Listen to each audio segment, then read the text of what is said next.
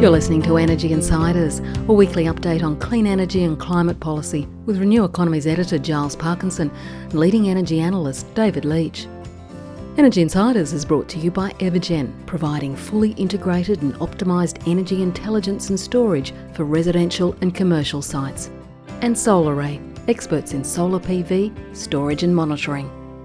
Hello and welcome to a new episode of Energy Insiders podcast. My name is Giles Parkinson. I'm the editor of Renew Economy, and joining me as usual is David Leach, the ITK analyst. David, how are we this week? Giles, I'm very well. I trust all our listeners are well and enjoying the podcast, and we've got a great special guest today as well, haven't we? We do indeed. Eitan Lenko, the chair of Beyond Zero Emissions, which has just completed a wonderfully interesting report on the Northern Territory, not just for its domestic consumption, but also the potential of massive solar exports. Eitan, thanks for joining the podcast. Thanks for having me on. It's great to be here. Yeah, well, look, just before we get into that, I do want to note our new sponsor, Evergen. Listeners may have noticed a slightly different intro this week. So Evergen have come on board to co-sponsor the Energy Insiders podcast, and we do thank them. And of course, we do thank our long-standing co-sponsor, SolarAy Energy, who've been with us right from the start, and that's fantastic. Eitan, let's get back to you, and let's get into this fascinating discussion about the Northern Territory. Now, you released a report, it was about a month ago, and it showed a vision for what the Northern Territory could achieve through I guess a deployment of renewables on a scale really not really considered before in Australia, although perhaps by the people over in the Pilbara, but 10 gigawatts of solar. Look, just take the listeners through exactly what it is that you recommended, and maybe even give a bit of background about how it came about. Sure, yeah, well, Beyond Zero Emissions, we're a very interesting organisation. So what we do is get engineers and scientists and experts together who donate their time pro bono because they're so passionate about this transition that we need to have in Australia to get to a zero emissions economy. And, we've done research and reports across all the different segments of the economy, from stationary energy, transport, buildings, land use and industry. And now really what we're focusing on is looking at, specific geographical areas. We take all of that IP, all of that knowledge that not just BZE, but, there's a lot of fantastic expertise in Australia. And we look at a particular place, what's the way that place can transition in a way that's really beneficial for the economy, for jobs, for cost of living. And it just so happened that I was living up in the Northern Territory last year. My wife's a paediatrician, and she got a job at the hospital up there. And, they're really suffering from this boom-bust cycle in their economy. They had a massive gas infrastructure project, the INPEX project, that was finishing its construction phase, and house prices were dropping as everyone was leaving, and the economy was really depressed. So meeting new people in the Northern Territory, and everyone's talking about the economy and jobs and where the economic development's going to come from. The government's answer was the gas industry, things like fracking, activities like that. But I think with my Beyond Zero Emissions hat on, you could say, what are the two factors that the Northern Territory really has going for it? One, it's got the best solar resource pretty much in the world. And two, we know that the cost of solar energy is now kind of one of the cheapest forms of electricity generation. So it just means that we've got an opportunity to make the Northern Territory economically able to do energy intensive activities, which is something brand new. They were never able to do that before. Shipping diesel around is really expensive. So this is a brand new opportunity. So BZE, in partnership with the Environment Centre Northern Territory, put together this report to really visage, if we built, a large amount of renewables, but not a ridiculous amount, 10 gigawatts, what opportunities would that unlock for the Northern Territory economy? And Giles, it's interesting, straight away you run into what I think is the emerging issue with renewable energy once we look beyond Australia's domestic needs, and that is it's much harder, as a general statement, to transport than a lot of the other commodities, energy commodities like coal and gas and oil that have traditionally been produced by energy-rich countries and shipped around the world. So I guess Australia has a fantastic resource for solar and for wind. perhaps more for solar in the Northern Territory. We could produce enough probably to run, I don't know what fraction of the world, but a lot of it. We just have to work out a way to ship it economically, or else bring the energy intensive industries to where the energy is produced. Well, that's an interesting one, because that was the debate that we had when we went over to the Energy and Mines Conference in Western Australia, and there was the sort of discussion from the Pilbara hub that we've actually talked about before. 11 gigawatts and now, in fact, 15 gigawatts we wrote in the last week of wind and solar, looking at both the export market via hydrogen, green hydrogen, the domestic market, and I think they were once looking at a subsea cable to Indonesia, although that's in the sort of difficult basket at the moment, but it may be revived. Eitan, going back to you and this 10 gigawatt plan, what's the proposal to use this? Is this going to be mostly for domestic consumption, and this idea that you can build industries in the Northern Territory, heavy energy intensive industries, or will it be for export, or will it be for both? Yeah, it's interesting that we're talking about export, because I think the other interesting issue is integrating all of this new renewable energy within grids, and there's a very small grid in the Northern Territory. The Darwin-Katherine grid, that's only 1 gigawatt in capacity. So we had to kind of force ourselves to kind of think a bit bigger, and really that bigger is mainly what we can do in terms of export. So there's a number of well-known, there's the obvious export opportunities. You can be using solar to power an electrolyzer and create hydrogen.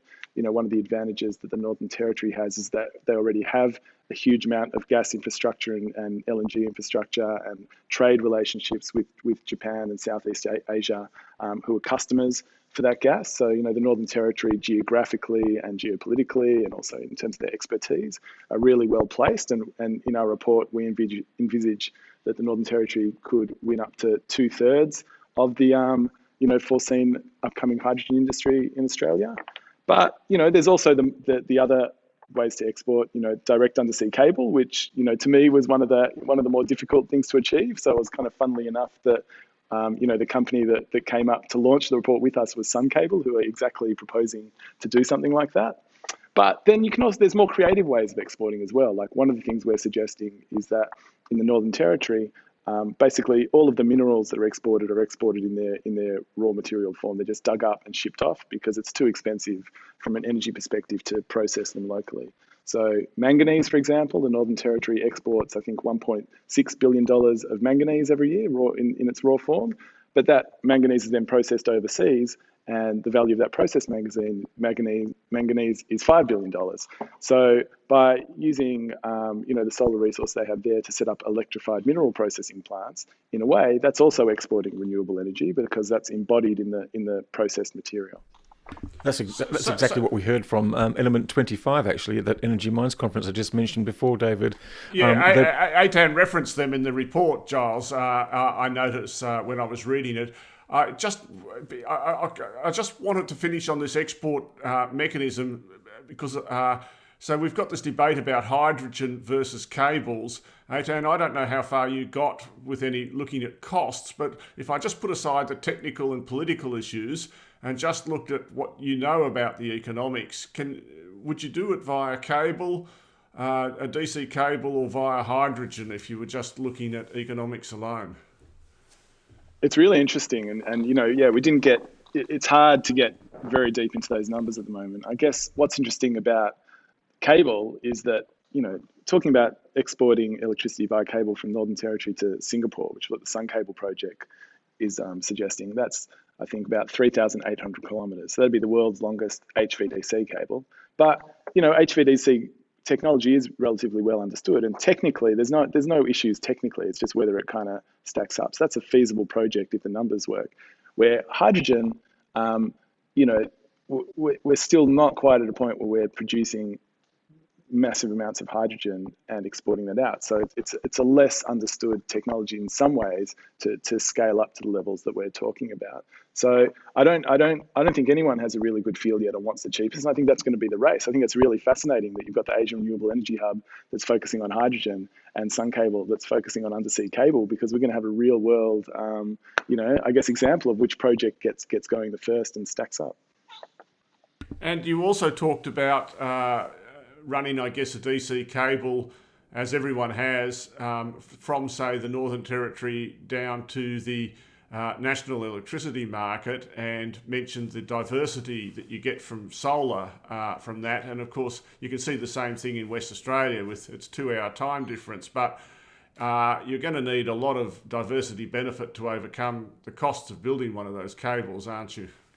Yeah, that's right. But I think sometimes some of these projects, you've got to look beyond, just the straight up, on the surface cost. Like, the analogy I like to give when you think about that is that, in 1880 or whenever it was when we built the first overland telegraph cable from Port Augusta up to Port Darwin, that was an unbelievably expensive thing to do. And there was no business, there was no cost benefit that was going to stack up for that. But it was something necessary to get done. Only one group had ever gone across Australia overland before then. But then what happened is that, it wasn't just a telegraph cable. What that did was actually create a road. And that became the travel, the way that you traveled between Adelaide and Darwin. And that's the way that the railway line went and et cetera, et cetera. So there were a whole lot of kind of follow-on benefits. So I think it's kind of similar. Like, we talk about building a HVDC cable from Alice Springs to Darwin to give a bit more geographical diversity to the renewable resource there, and to also enable projects to kind of, be developed up and down that road. So I think you've got to think about what, all the flow and benefits of something like that are, and it's not always just what the cost is right on the surface. Eitan, it was interesting. I remember back in 2011, the Beyond Zero Emissions 100% Renewable Electricity Report for Australia was launched, and it was launched by a certain Malcolm Turnbull, who at that time, I don't think he was opposition leader. I think he'd already been cast aside by the Liberal Party, but he was a member of Parliament and he was very enthusiastic about it. What was the reaction, and who do you get to launch this time in Darwin, and what's been the reaction? Well, the reaction actually blew us away. It was fantastic. So, like I said, the strategy behind the launch was that we really wanted to show that this is an alternative economic option for the Northern Territory and provide a new, path for the state to take, for the territory to take. And we thought, if we just present a report, that's fantastic, but it'll be much more powerful if we actually come there with people that actually represent capital, people that actually represent projects. So along with our team, we also brought along Sun Cable, we brought along Jeremy Kwong Law, who heads up Mike Cannon-Brooks's family office or investment office, Grok Ventures, and we also had Total's head of renewables and gas in town for the launch as well, down from Singapore. And we launched it at Parliament House. It was hosted by the Minister for Renewables, Dal Wakefield, and we had a few other ministers there as well. We had a huge amount of media attention. The NT News had it on their front page, $20 billion solar plan. What was amazing to see around Darwin, those newspaper advertising kind of stands saying, 2,300 solar jobs, that was around town. Imagine if you had something like that around Queensland before the election. And who owns the NT News? Just to remind me. Rupert Murdoch. It's a News Corp paper. So it was on the front page 2 days in a row. It displaced crocodiles, and there was a big article on Day 3 as well. So I'd have to say it's probably the most positive coverage that a News Corp paper's ever given to renewables. But what they did. Go on. Sorry. Well, I was just going to say what that did is that really kind of cemented into government that this is actually something real. They had we did the launch, and then we did a business roundtable where we had members of the business people and the government together in the room, and the government was kind of like, what do you want from us? How much are we going to need to invest? And the message from business was, we don't actually want your money. We know you don't have any money. These projects actually stack up.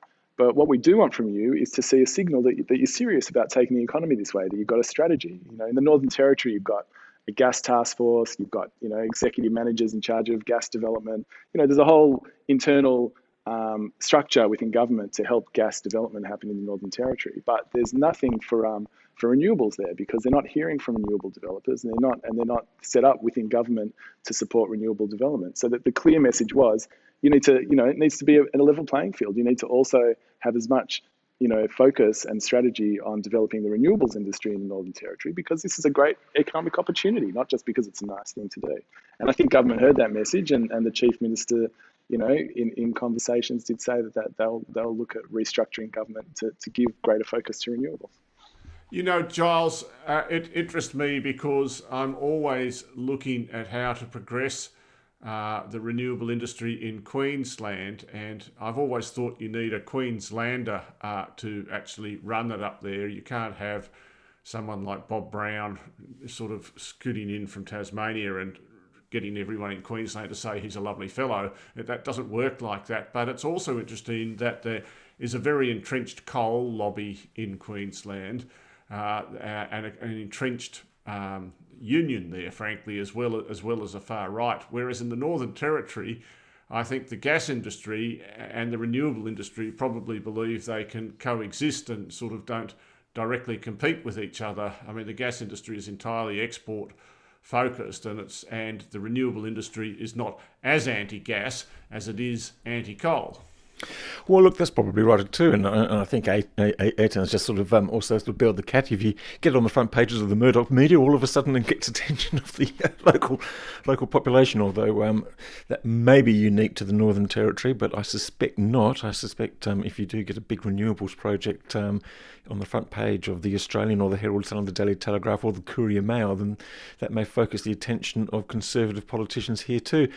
Can I just say, can I just very quickly, what David said, is completely right. Like the vested interest, there is no onshore gas industry yet in the Northern Territory. So there isn't a vested interest that's pushing back. So it is, I think, a fantastic opportunity for, many of your listeners who are in the renewables industry to look at the Northern Territory now, because I think the government has recognised that there is an economic opportunity there, and they're waiting to hear, from great ideas that they can support and make happen. And there's, I think, going to be a lot less pushback. And can also just say, on the other side of it, what was, in terms of getting the public on board, one of the things we looked at, aside from export, was the cost of living implications of what would happen if this happens. And what's unique about the Northern Territory is there's not really that many roads in there. So the Northern Territory could electrify transport pretty easily. They wouldn't have to build a lot of infrastructure, and that would reduce people's transport costs by 80%. That would go from having the most expensive fuel in Australia to, potentially the cheapest fuel in Australia. And things like that really get people on board, and they start to see the bigger picture of what renewables can bring to them, rather than just switching out the electrons in their light globes at home. It's really interesting what you said about vested interest too, because you think about the other areas which have got particularly ambitious clean energy schemes. The ACT didn't have to deal with an incumbent coal lobby obviously, and very much so in South Australia, which once the coal-fired generators close there, then pretty much free to move to what the South Australian government now sees as a net 100% renewables by 2030. Aitan, what you just said about... Sorry, I just want to point out, in terms of newspaper articles, if you can get Graham Lloyd, the Australian's environmental writer, to write a positive article about wind and solar farms in the Northern Territory or anywhere else, I'll buy you lunch at restaurant anywhere in town. But there you go. Sorry, back to our scheduled program. Looks like I'll be stuck with a lettuce and tomato sandwich. There was a positive article in the Australian, David. It wasn't written by Graham Lloyd though, so I don't know if that qualifies for lunch. Oh, you never know. So, Aitan, what you just sort of... I had two questions, actually. One is the new one you just raised there about electric vehicles and cheaper transport. So, just my first question, which you can answer, is there any sort of detailed plans being put together now about electric vehicles? How seriously are they looking at it? And my second question was, okay, with people like Sun Cable there, I'm just wondering if you can actually sort of tell us what you understand about that project and what the next steps are for that particular element to go forward. Sure. Yeah. Well, it's a quick answer on the electric vehicles. I'm not aware of any plans that are being put in place yet. So, I think we definitely put on the agenda, and I think it's definitely something that they'll be considering. Sun Cable, it's a really interesting project. What's funny is, like you said in your intro, that 10 gigawatts, that's, a big vision. We thought 10 gigawatts, that's a big number, but it's a realistic number. We didn't expect that we'd be launching it 9 months later with a project that was proposing to be 10 gigawatts on its own. We're like, maybe we should have made it 50 gigawatts, not 10 gigawatts.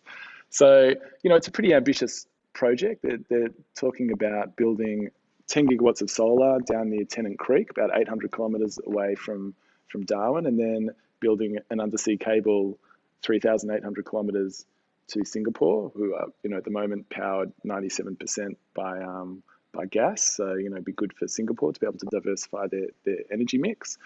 And they're looking at an interesting technology, the Maverick, I think 5B, prefabricated solar panels, which they plan to roll out. And I think the idea is that the undersea cable is 3 gigawatts in capacity, and then so you've got 10 gigawatts that's charging the world's largest battery as well, and then you effectively have the ability to run 3 gigawatts through the cable, day and night. What sort of battery are you talking about? And just on 5B, what an absolute capture that would be for that outfit. I just remember they only launched a few years ago, and talking to them with their very first very small rollout, and they're basically operating at the back of a shed in Alexandria, I think, in Sydney. I mean, just a remarkably good interest story, and we should get them on the podcast sometime, I think. But tell me more about the how big would this battery need to be? Yeah, well, I'm not. I mean, I can only talk about what's publicly available, so I don't think that's been released. So they talk about it being the biggest battery in the world, and I know they're looking at different battery technologies. You probably wouldn't do a lithium-ion battery that's that big, but maybe you would. I think they're undergoing that research at the moment. So yeah, I can only say what's publicly available about it. I think about, in this cable side of things, that because shipping hydrogen, right, is a problem. It's very expensive from what we know of it at the moment. Probably doubles the cost for Australia to ship hydrogen to Japan over the already extremely expensive manufacturing cost. I'm slow to get on board with hydrogen simply because of the cost and the energy intensity of actually making the stuff with the current hydrolysis process. But the cables are very interesting, but when you start to think about it, the geopolitical risk would worry me. What happens if the cable breaks or something like that? Singapore might get unhappy. Sure, although, their gas already comes, they're already dependent on Indonesia and other places, other countries for their gas. And, a coal power station can blow up as well. So I guess, yeah, I'm sure redundancy is going to have to be one of the conversations they have with Singapore, but Singapore don't have a huge number of other options in terms of moving to zero emissions. Like, they're not going to be able to use their own to create their own renewable system that's high enough capacity. So it's really going to be either hydrogen or direct import for them. And I would think that, just as with hydrogen, if you go and talk to the people at ARENA, they will tell you we need to build up our domestic industry as a proof of concept before we get too big in the export space.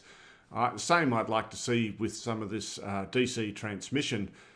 We know that the Andrew Blakers has proposed a lot of it, and there's a tremendous amount of talk about transmission that we're going to have to cover on this podcast at some stage as well. And I think a decent DC cable as a proof of concept, that works better than Basslink has, would be a decent thing as well. But anyway, that's just me.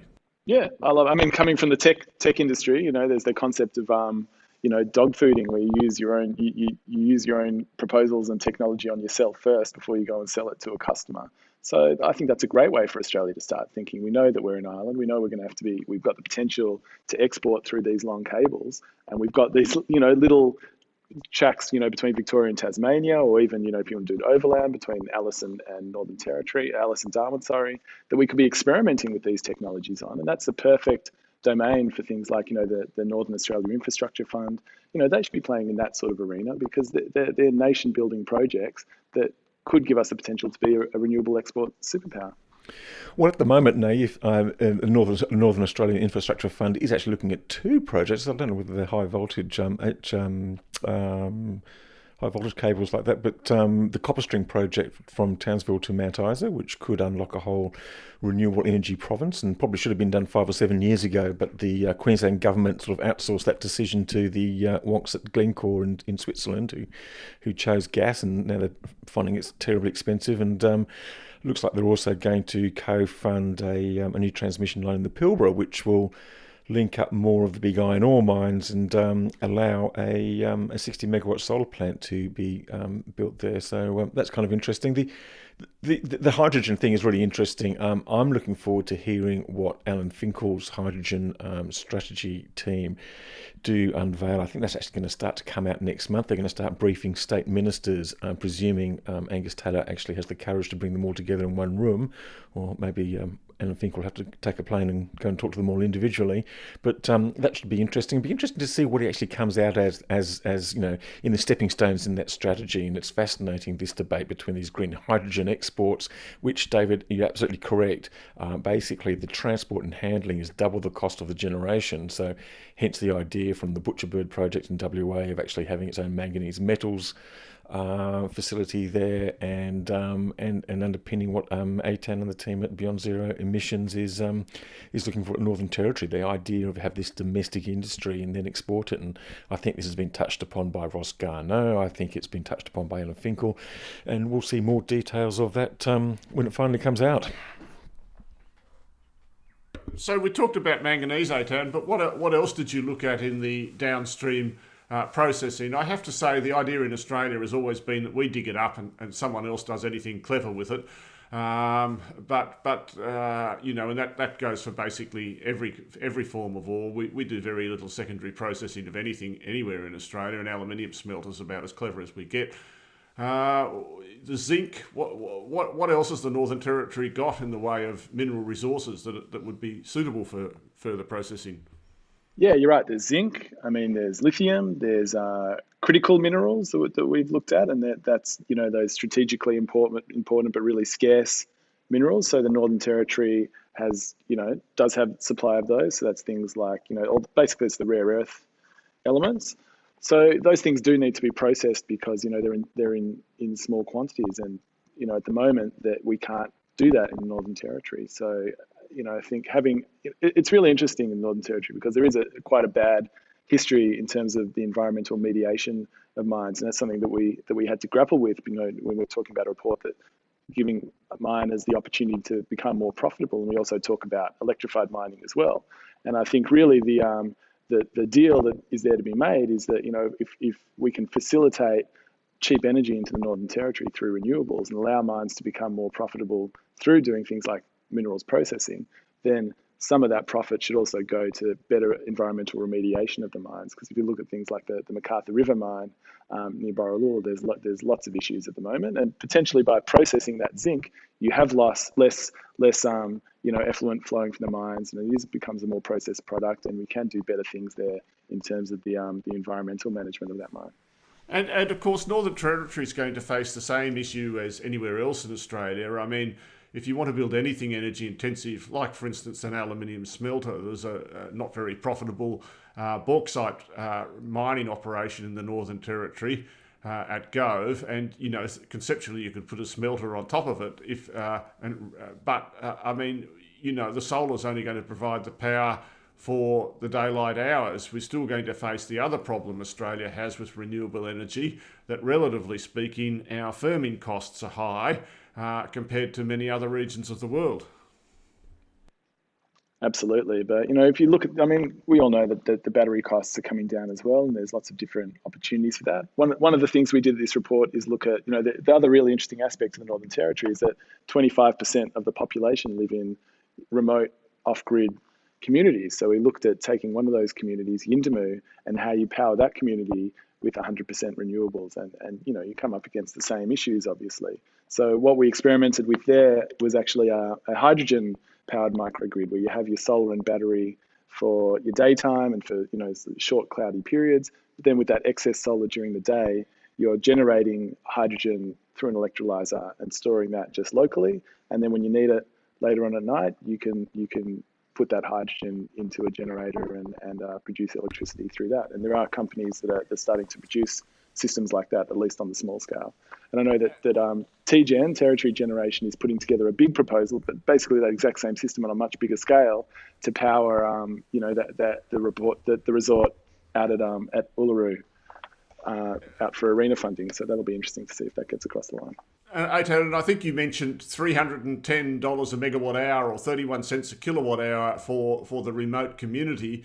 If you went bigger at Uluru, do you see much cost benefit in scaling it up, or it's pretty early days to be talking about cost, isn't it? Really? Yeah, it's very early, but I guess it also obviously depends on the demand curve. Like a resort, I'm guessing is probably going to be a bigger electricity user at night time than a remote community might be in terms of a percentage of their demand over the 24 hours. So they might need to be producing more hydrogen and need a bigger electrolyzer and need a bit more solar, which makes things a bit more expensive potentially. But yeah, I'm not sure of their numbers.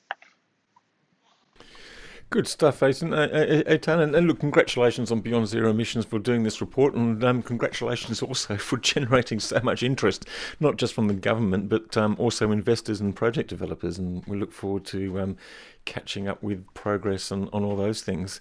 Thank you. And if anyone wants to download it, they can. It's just www.bze.org.au, and it's free to download from our website. And it's a really interesting read, so I encourage your listeners to go and have a look. Well, there you go. David, just before we sort of sign off, anything else to cover off on sort of general news around the traps? You've written a couple of pretty interesting articles over the last week. The most recent one just pointing out I found it quite fascinating actually, the sort of the 15 years of heatwave hell that basically pushed up the cost of our wholesale electricity prices by a significant amount last year, and it looks like the market's expecting something similar again this coming summer, particularly with the coal and gas generators tripping off left, right and centre.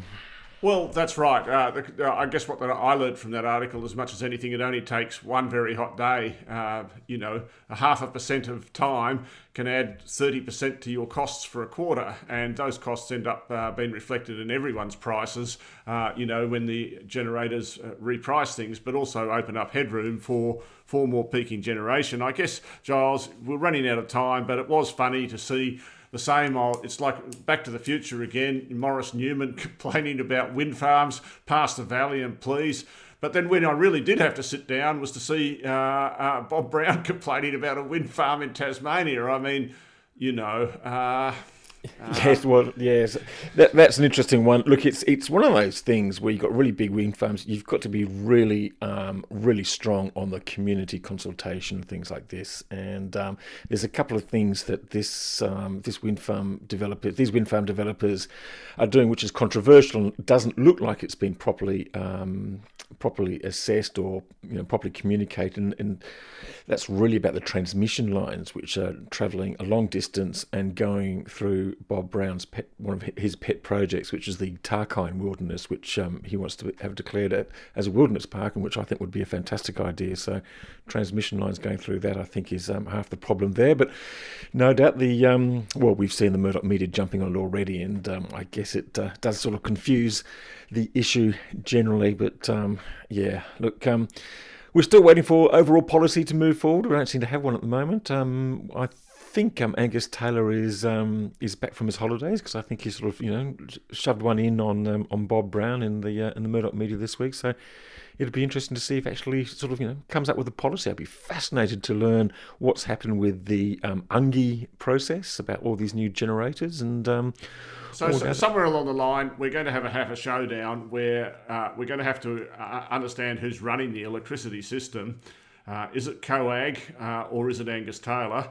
That's on the one hand, and there's going to have to be a meeting of the minds between the direction that AEMC and the Energy Security Board and AEMO. They're kind of on the same road. Sometimes I think they're on three roads that circle back and hit each other fairly regularly. But I think that's a fair summary. But they're kind of on the same path. But, on the other hand, you've also got Angus Taylor running off on a completely separate path, and he sets federal policy. So, look, we can't say anything more about that because there's no real news at the moment. But I think everyone can see there is going to be a showdown coming. I think that's absolutely right. And look, I'll take that opportunity to once again thank Eitan Lenko, the chair of Beyond Zero Emissions, for joining our podcast today. And what a fantastic story he has had to tell about Northern Territory. I'd also like to once again welcome our new co-sponsor, Evergen. Thank our ongoing co-sponsor, SolarAy Energy. Thank David. And Giles, sorry, I can't get away without mentioning, you probably said it on the other podcast, but what a fantastic job Australia is doing on behind the meter. Are we up to 9 gigawatts or something now? I mean, it's just lowest cost in the world for doing it. I mean, there's not too many things we can really pat ourselves on the back, not the cricket, not the tennis, not the soccer, but, behind the meter solar, and of which our sponsors represent something, is a bloody good effort. It's a bloody good effort, though. I've actually got a story out there this week, which is an interesting study by Morgan Stanley talking about the disruption in utilities. And it does note that Australia finds itself at the forefront of this transition because just the sheer number, 9 gigawatts behind the meter rooftop solar, However, it doesn't seem as though we are quite as aware or quite as smart as other countries, so we may actually get overtaken because of our inability to sort of adapt new technologies. And on that note, there's another really interesting story out there this week about UK's national grid, and it's talking about various scenarios towards decarbonisation by 2050. It's talking about the amount of renewables, the amount of storage, but really interestingly about the role that electric vehicles can play in the future grid. And it's actually really fascinating. It assumes that all cars are electric and the role that they play in regulating the grid and also just regulating the demand from electric vehicles from the grid. And quite a fascinating thing. And I'm looking forward to Australian authorities producing a similar plan. But anyway, Charles, I'm going back into investment banking. If you can get a lot of credit and make money by saying Australians aren't as smart as everyone else, I mean, I think I worked that out a fair while ago. But anyway, let's get. Maybe I'm just thinking personally. All right. Oh, old rivalries come forth. David, thanks very much. Thanks all to the listeners out there, and we'll talk again next week. Bye for now. Energy Insiders was brought to you by Evergen, providing fully integrated and optimised energy intelligence and storage for residential and commercial sites.